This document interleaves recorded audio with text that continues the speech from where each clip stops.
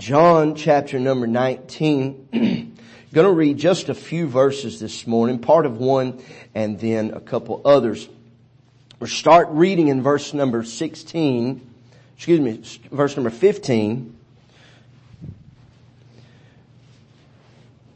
We'll just read the first part of this verse. It says, "But they cried out, 'Away with him, away with him, crucify him.'" Look down to verse number 16. It says, "Then delivered he him, therefore unto them to be crucified. And they took Jesus and led him away, and he, bearing his cross, went forth into a place called the place of a skull, which is called in the Hebrew Golgotha." Dear Lord, we ask you once again today that you'd reach down and that you would touch us. God, give us strength to preach this morning, but Father, we pray that you would give us an anointing from on high. God, we ask you today that you would make Calvary real to our hearts. God, make that price that was paid on that day real. Father, we pray that you would let us realize the love that was shown that day is real. God, we pray today, Lord, if I could say it like this, just to make it real to us today. Strengthen us and encourage us, Father. We love you. We thank you in Jesus' name. Amen. I do want to preach on this thought. It was the cross. And I guess you would say it's a very simple message, but nonetheless it's one that I feel compelled to preach today.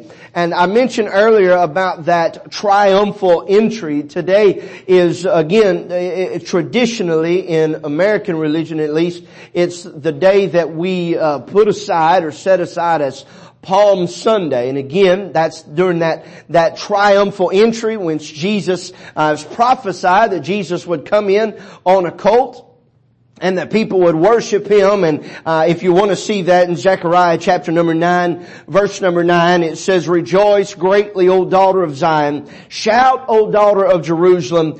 Behold, thy king cometh unto thee. He is just and having salvation, lowly and riding upon an ass, and upon a colt, the foal of an ass." And so today we've not yet gotten to the cross.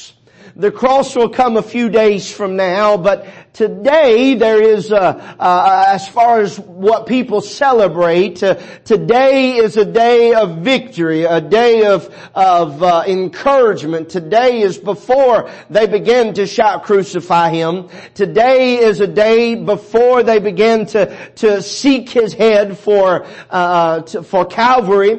But nonetheless, we still want to point you to Calvary, because without it, there would be some things that you and I would not have. Without that cross of Calvary, we would not have some things, and I'll not bore you with those things, but I do want you to know that without Calvary, there never would have been a manger. If he would have come just in a manger, there would be no need for Calvary. If he would have come just to be born as a virgin with no intention on going to Calvary, there would have been no reason for that virgin birth. But I'm glad that he came as an infant. He came as that child of God in Mary's womb. But he came not just for that, but he came for Calvary. If it weren't for Calvary, there would never have been a borrowed tomb. If it weren't for Calvary, there never would have been some women there to anoint the body of Christ. If it wasn't for Calvary, John and Peter would not have almost killed one another trying to get into the tomb to see that he is not here. He is risen. And I'm glad this morning that there were some things even now in our contemporary age, that there are some things that the cross has brought us. And I want to deal with some things today just about this simple thought. It was the cross. Number one, I want you to know that there was a trip to the cross. Now I read to you this in verse number 15 and 16 and 17. This comes at the end of their kangaroo court, if you will. This comes at the end. This was the sentence that was unjust. as far as the legal system goes. But nonetheless, it was not only prophesied, but it was promised that He would come, as we'll read in a few scriptures just momentarily, before the foundations of the world. The thing that took place there in that court were ordained by God. There was a trip to the cross. And first you see there was the plan of that trip. You see in verse number 16, then delivered He, Pilate, Him, Jesus, therefore unto them to be crucified. And they took Jesus and led Him away. Pilate delivered that prisoner, but I want you to know that the hands of Pilate were not the only one delivering Jesus to that crowd. I believe firmly that it was the hands of God that loosed the hands of Pilate so that Jesus could be offered up that day. I told you about those verses over in 1 Peter chapter number 1, verse number 20. Who verily was foreordained before the foundation of the world, but was manifest in these last times for you. We mentioned it, I believe, Wednesday night. We was talking about the doctrine of God, and we mentioned there in the creation story how that God said, let us make man in our image. I believe before light was ever made, before they ever stepped out on nothing and made everything, I believe that God had already decided that one day there would be a sacrifice needed for these people that He was about to create, and His only begotten Son would be that very sacrifice, be that very one to be given. Over in the book of Revelation, chapter number 13, verse number 8, it says, and all that dwell upon the earth shall worship Him, whose names are not written in the book of life of the Lamb. But listen to this, that was slain from the foundation of the world. There was a plan of this trip. Calvary wasn't an accident. It was a divine assignment, if you will. It was designed to purchase salvation for sinners. Not only that, but we see the place of that trip. Look at verse number 17. And He, bearing His cross, went forth into a place called the place of a skull, which is called in the Hebrew tongue Golgotha.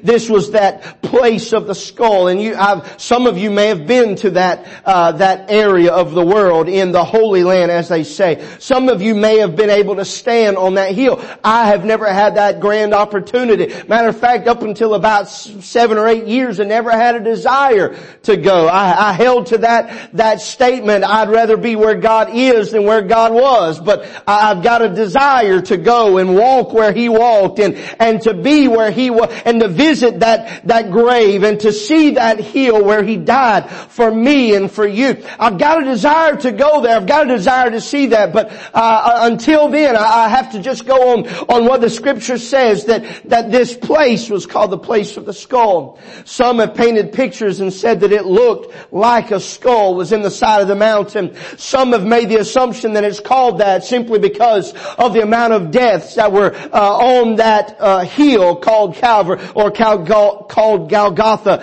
And no matter whether it looked like a skull, or whether it had the very bones of skull there, it matters not, but that was the place that God intended for His Son to die.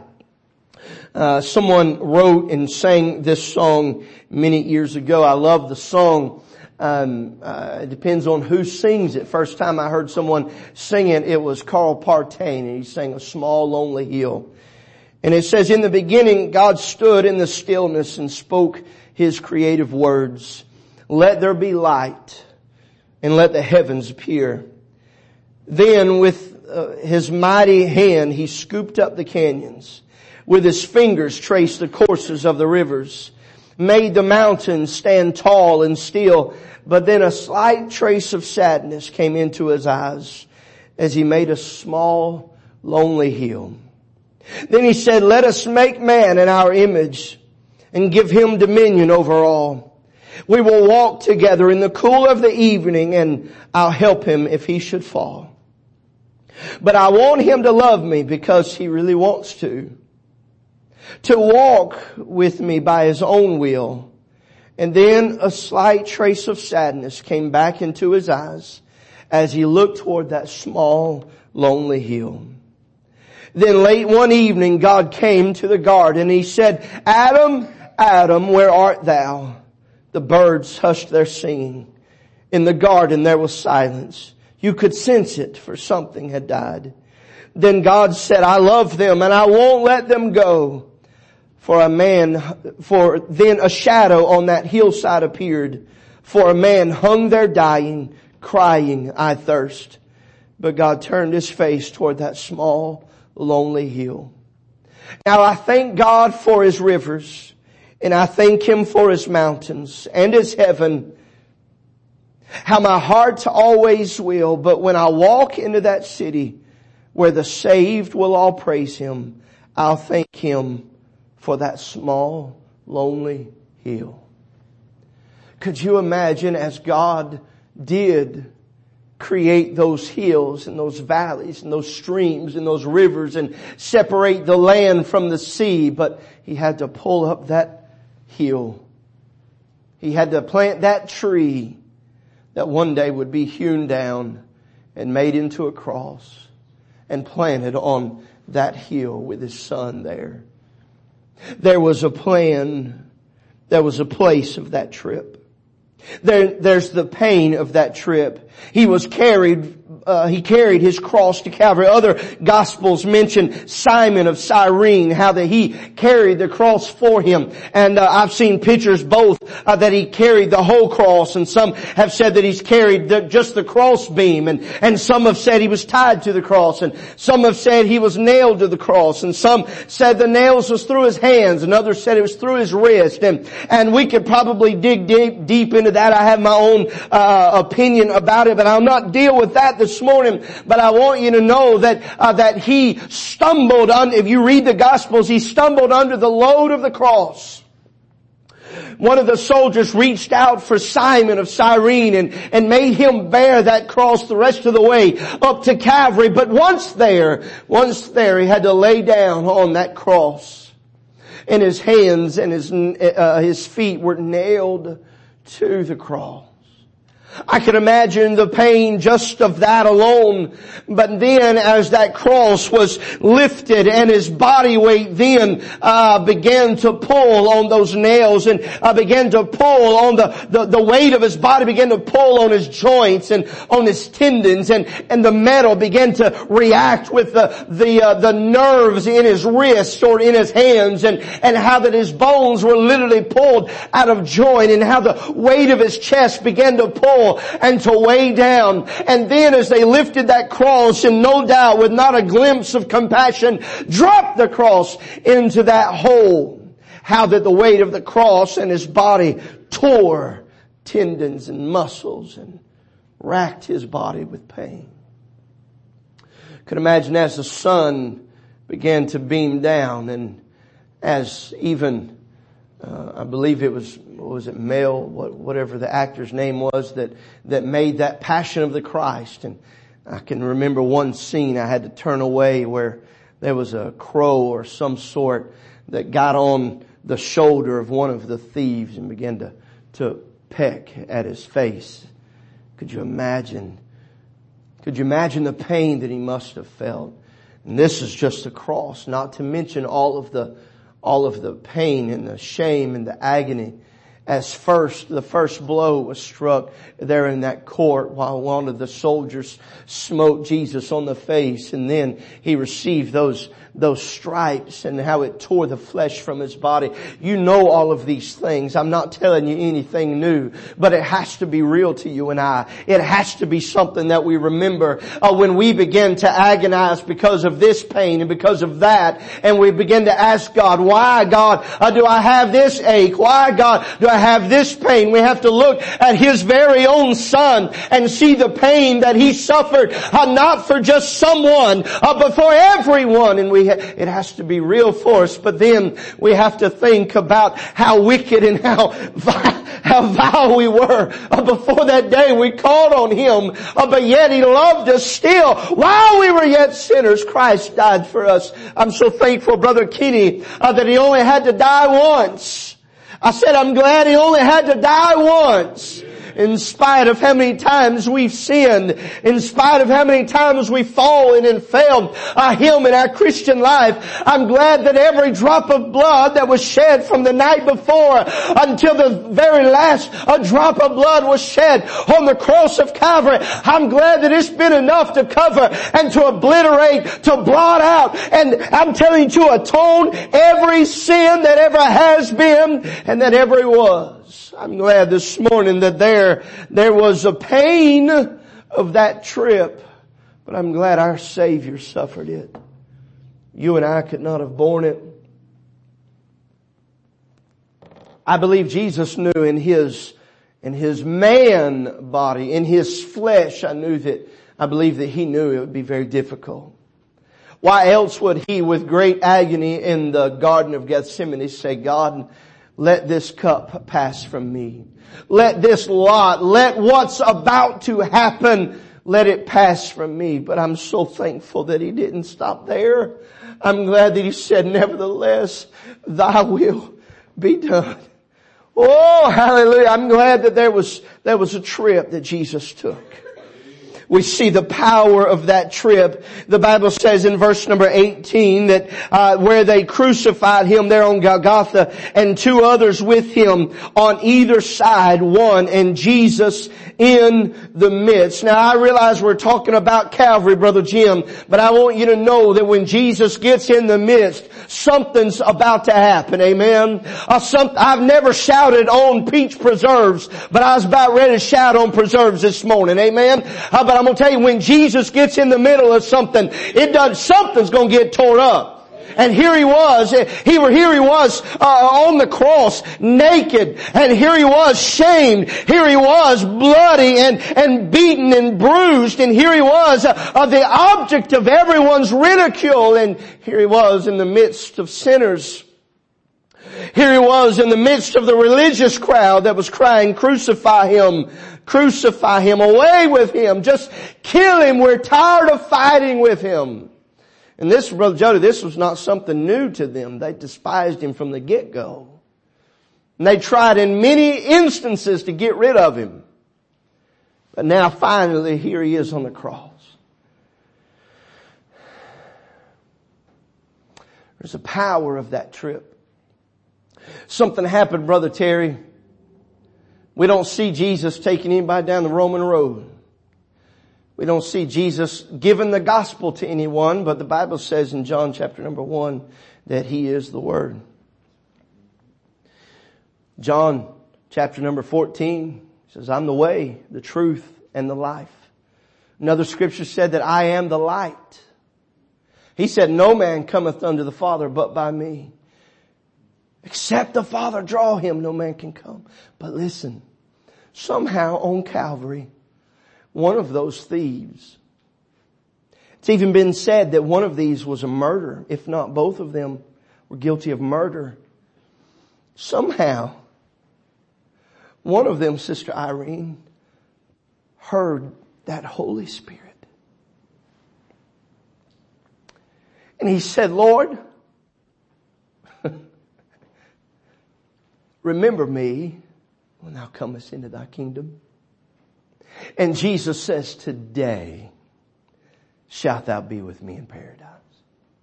Oh, the other one was still mocking and ridiculing. He said, if you've got the power, take us all off this cross.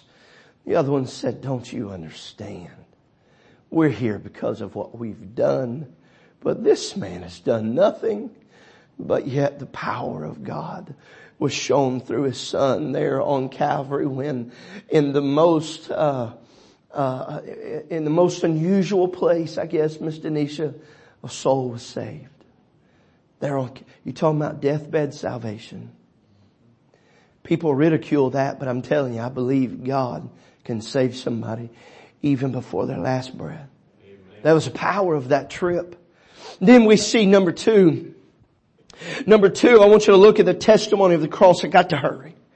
Testimony of the cross. I want you to see number one, the testimony of the writing. Look at verse number 19. And Pilate wrote a title and put it on the cross. And the writing was Jesus of Nazareth, the King of the Jews. Now, if you look back with me in verse number 15, Pilate says, "Shall I crucify your king?" And the chief priest answered, "We have no king but Caesar." But yet Pilate said, "This is Jesus of Nazareth." I told her where he was from. But I'm glad he said, but this is who he is, the King of the Jews. But look at this. It says, then the title then read, "Many of the Jews. For the place where Jesus was crucified was nigh to the city, and it was written in Hebrew and Greek and Latin." Hebrew was the language of religion. All of those religious men and women that were crying, "Crucify him," could plainly read that here was Jesus of Nazareth. And by his own voice, he admitted that he was King of the Jews. It was written in the Greek language, that language of philosophy and that language of culture. Even those that were there just to see the great picture there, the great viewing of this crucifixion of these three men, through all of their philosophies and through all of their fine cultures, they seen that here was Jesus. And he is the King of the Jews. But then it was written in Latin. Latin was that language of the law and that language of government. I believe it was Isaiah that said, "The government shall be upon his shoulders." Isaiah said that there will be a Messiah. There will be one that would come, and even the governments would look to him. And here he was, written in the hand, or at least by the order of Pilate.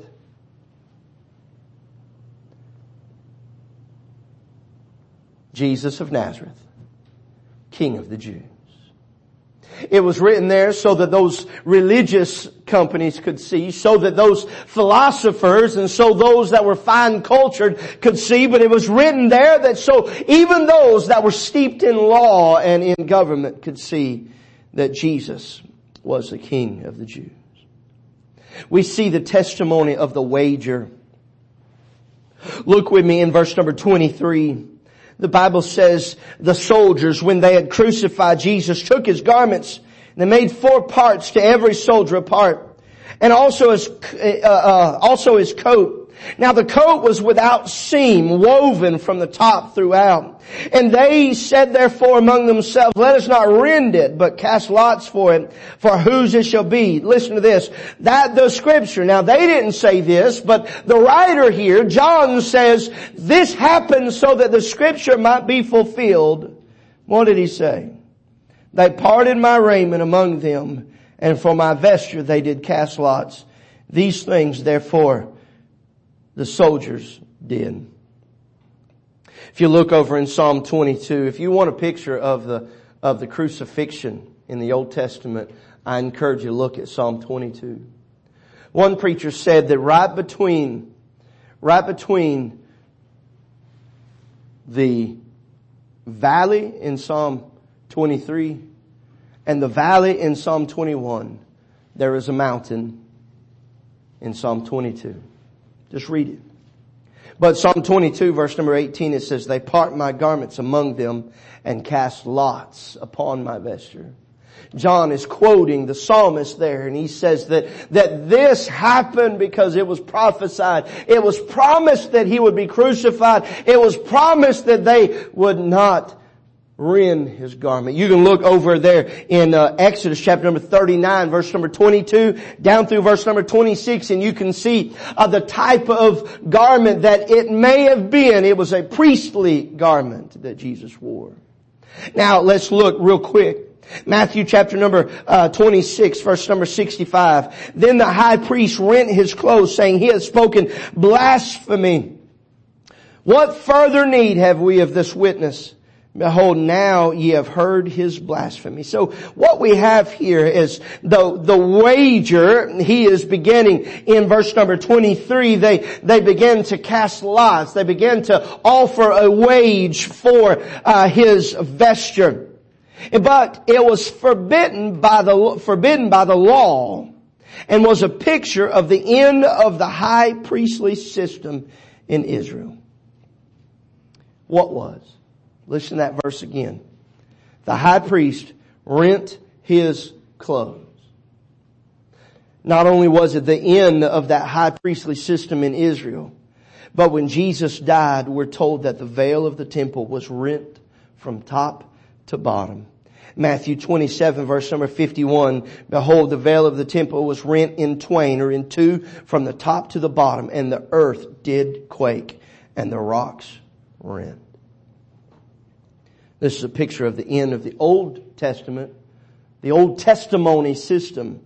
When Christ died, listen to this, He was the only one whose garments were not torn.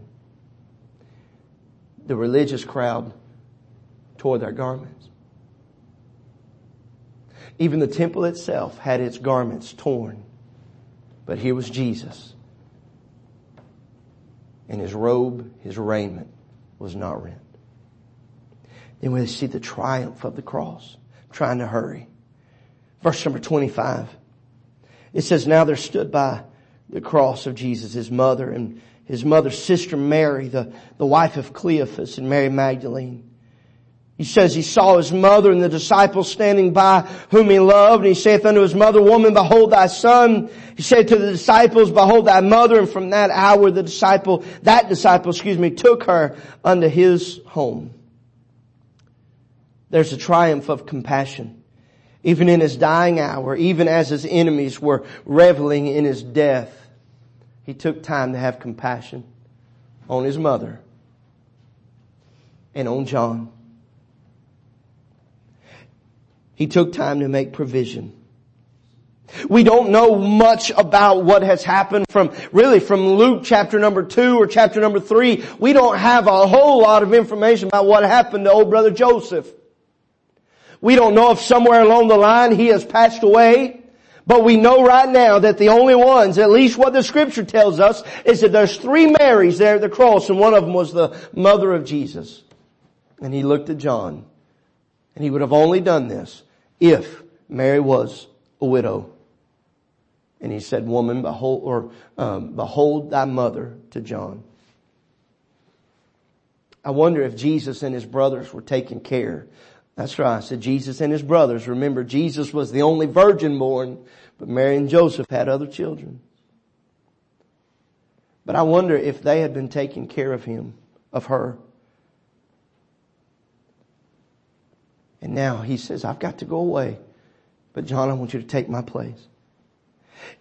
Even in His last hours, the last moments, as we'll soon see, He was taking care of others. And He's still doing that today. Look at this. The triumph of a connection. He says in verse number 28, Jesus, knowing that all things were now accomplished, the scripture might be filled, He said, I thirst. Now there was set a vessel full of vinegar, and they filled a sponge with vinegar and put it upon a hyssop and put it to His mouth. The Bible says when Jesus therefore had received the vinegar, He said, let's stop right there. He said, I thirst. I'm talking about the triumph of connection. The very one that created the streams, the creeks, the springs, the rivers, and the seas. The one that filled the oceans with water was thirsty that day. The very one that was there, if not the very one that spoke these things into existence that day, was thirsty. He endured hell.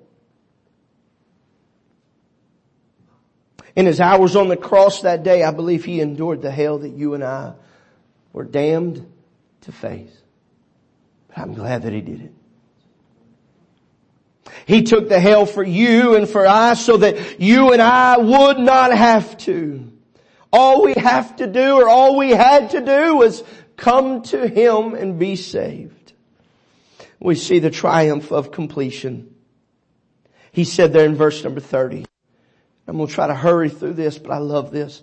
When Jesus therefore had received the vinegar, He said, it is finished. And He bowed His head and gave up the ghost. The final words that were recorded by Jesus Christ here is, "It is finished." It could be translated to say it stands finished and always will be finished. In other words, Jesus is saying it is done. You've probably heard this, but this phrase is from a word that is pronounced tetelestai. And it means that the work is done. It could be said in many different aspects of someone's life. It could be said when a slave had been given a job or an assignment to do by his master. And as that slave completed the work, that slave or that worker or that laborer would come to the master and he would say tetelestai. In other words, that the assignment that you've given me is done. Another time that the phrase could be used is when an artist would have been commissioned to paint some great picture. And as he began to paint and as he began to pour out his life on this painting, and finally everything was complete and he put the last stroke, the last bit of paint on it, and he stood back and he said tetelestai. Finally the last brush stroke is completed. It is a masterpiece. The work is done. Another time that it could be is when a merchant or when a man or a woman had borrowed money against themselves or against something for credit, and they began to pay and pay and pay, and finally as they made that final payment, they would stand in front of that merchant or in front of that banker and they would say that word tetelestai. The final payment is done. The debt is paid. All is clear. The slate is clean. And I'm telling you today, how that on that day on the cross, Jesus says tetelestai, it is finished. He cried out for everyone to hear, but especially to God, saying, God, the assignment that you gave me is done. It is finished. He cried out to God that this great masterpiece that you began to construct so many eons and decades and millennia ago is done. The final brushstroke on this magnificent art piece is done. But then also he cried, now believe this, Brother Deke, he cried loud enough so the devil could hear, how that tetelestai, the debt has been paid. It's been satisfied. There's no more I'm about to run this morning. There's no more payment needed. There's no interest to be taken. There's no reason to accept any other payment in any other form. It is finished. Amen. I'm glad to report this morning that when Jesus said here that it is finished, that there has never been, nor will there ever be another work, another deed, another thing given, offered to you and I that can add to the payment on that day for your soul and for mine. It is finished. We see lastly the treasure of the cross. We see the treasure of accomplishment. I wonder if you've really understood that everything that happened on the cross, leading up to and even before, even after, those things were prophesied in the Old Testament by those old saints of God, those prophets, and those judges even that began to speak words from the Lord, trying to encourage the people of Israel to keep pressing on. There is a Messiah coming. Keep pressing on, but then to look forward to make sure that they kept themselves in check, that there will be a day that even the Messiah will be killed and will be crucified. There's over 300 prophecies, if you will, that were fulfilled during the birth, the life, and the death of Jesus Christ. Someone says 353 promises in the Old Testament that were filled in the life and the death of Jesus Christ. The treasure, the treasure of accomplishment, the treasure of atonement. When Jesus died, they pierced his side and blood and water ran out. It said that in verse number 33, they were coming by to speed things up, and they were coming by to break everybody's legs so they'd hurry up and die. They had no way to lift themselves up to gain another breath. They had no way to lift themselves up to try to get some relief. Their heart had began to enlarge. It was surrounded itself by the remaining water that it could draw from the rest of its body. Now, as they were able, with legs that were unbroken, they were able to lift themselves up, as painful it may have been, to gain a breath. And they were coming to break the legs. And they broke the legs of the other men, but when they came to Jesus, they saw that He was already dead. And some would say, oh, that's a sign of weakness. No. Listen to this. It says, but one of the soldiers with a spear pierced his side, and forthwith came there out blood and water. And he that saw it bare record. And his record is true, and he knoweth that he saith true, that he might believe. But verse 36, for these things were done, that the scripture should be fulfilled, a bone of him shall not be broken. Oh, it wasn't a symbol of weakness that Jesus had already died and these other men were still alive. It was a prophecy, Brother Jim, that not one bone would be broken. You remember that this sacrifice had to be spotless, without blemish. And here was Jesus offered.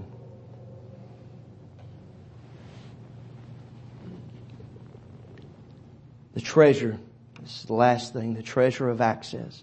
We've seen the treasure of accomplishment, the treasure of atonement, now the treasure of access. When that spear was thrust into the side of the Lord, it opened up a way to God for all that would come to Him by faith. You can come freely, come clearly and cleanly to the Lord. The way of heaven has literally been paved with blood. I said earlier at the onset of the message that every drop of blood from the night before until the day of the crucifixion, I believe this. I'm not a doctor, I'm not a nurse, never opened a medical book, but I believe this. That every drop of blood in the Lord Jesus' body was wrung out that day on Calvary. As He began to heave, could no longer breathe. No doubt He was dizzy, lightheaded, suffocating. All of the water from His extremities began to form around His lungs, began to form around His heart, began to pull, began to put pressure on that heart. And as that spear pierced His side, I believe it pricked His heart, pierced His heart. And every drop of blood that was left in His body began to run down the cross that day, right along with that water that had suffocated Him. Why would He do this? Nathan, He did it for you. Brother Bobby, He did it for you. Miss Abby Grace, He did it for you. Brother David, He did it for you. Why would He suffer these things? Because He knew that this was the only way that people could come to the Father. You see, it wasn't Golgotha. It wasn't what they call Via Dolorosa, the road to the cross. It wasn't the court. It wasn't the garden. It was the cross. It was the cross that we needed. Someone said this, and if you could come with a song of invitation. Someone said this, that all of those men and women of the Old Testament looked towards the cross. And all of those men and all of those women from the end of the Old Testament till now look back to the cross. Those old saints were looking at the promise that had been given, and they were living and they were waiting for that promise. And now they look back and they're thankful because of what happened on the cross. But I'm glad that we don't just have to wait. I'm glad that we don't just have to hope that what was done on the cross is sufficient for today. You see, Brother Deke, he could have died on that cross and that had been the end of the story. If we had left right now, it'd been horrible. Brother John, it'd been horrible. Jesus is dead. But you continue to read, and he was placed in a tomb that wasn't his. He said, the birds of the air and the foxes have holes, but the Son of Man hath nowhere to lay his head. And even in his death, Brother Deke, he didn't have his own grave. He didn't need it. Old Joseph said, I've got one. And I believe Brother Kenny, he knew that he wasn't going to need it very long. I got one that you can borrow. Place Jesus in that borrowed tomb. And that religious crowd, still scared that something was going to happen, put soldiers there at the door. Said, you guard it unless somebody comes and steals his body away. Somehow, no, I believe it was Brother Buster Seaton preached about Jesus going down to hell. And I believe Scripture will line it up, will back it up that he went to the depths to preach the gospel to those saints of yesteryear, so that they would know that their faith was not in vain, so that they know that that life of fear and that life of sacrifice was finally worth it, and they believed. I believe that. But Brother Kenny, on that third day, those women came by and they wanted to anoint. Now you be easy on them women. Easy on them women. They came to anoint him. And at first it sounds like they doubted. Jesus had already told them in 3 days I'm going to get up. But they were in torment. They were worried and they were scared. It was Jesus that had just died. At least let's go and give him a proper burial and anoint his body. And they came and they were fearful all over again because the stone was gone and Jesus wasn't there. They went back and they told the disciples, and here come Peter and John. And John outran Peter, and he looked inside. He didn't see Jesus. He seen an angel and said, why seek ye the living among the dead? And he seen that napkin, he seen that face, shroud, folded. They talk about that later. But finally we see on the road to Emmaus,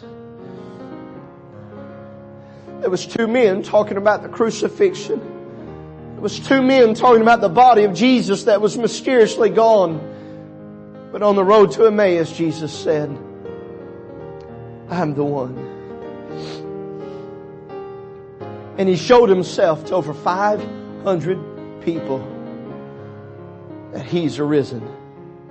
And I'm glad today, and I know today's not Easter, but Sister Jean, I'm glad today that I can with full assurance in my heart declare to you and everybody else that he is alive, that he is risen. Our story didn't end on the cross. Our story didn't end in the grave. Our story is yet to be finished. Amen. He's coming back one day. He's going to raise us up one day. We're going to live for all eternity with him. Woo! I'm thankful today that it was the cross. It was the cross that made a way for you and I to get to Jesus. Brother David, you sing. Dear God, we thank you. God, we praise you, Lord. On a hill far away stood an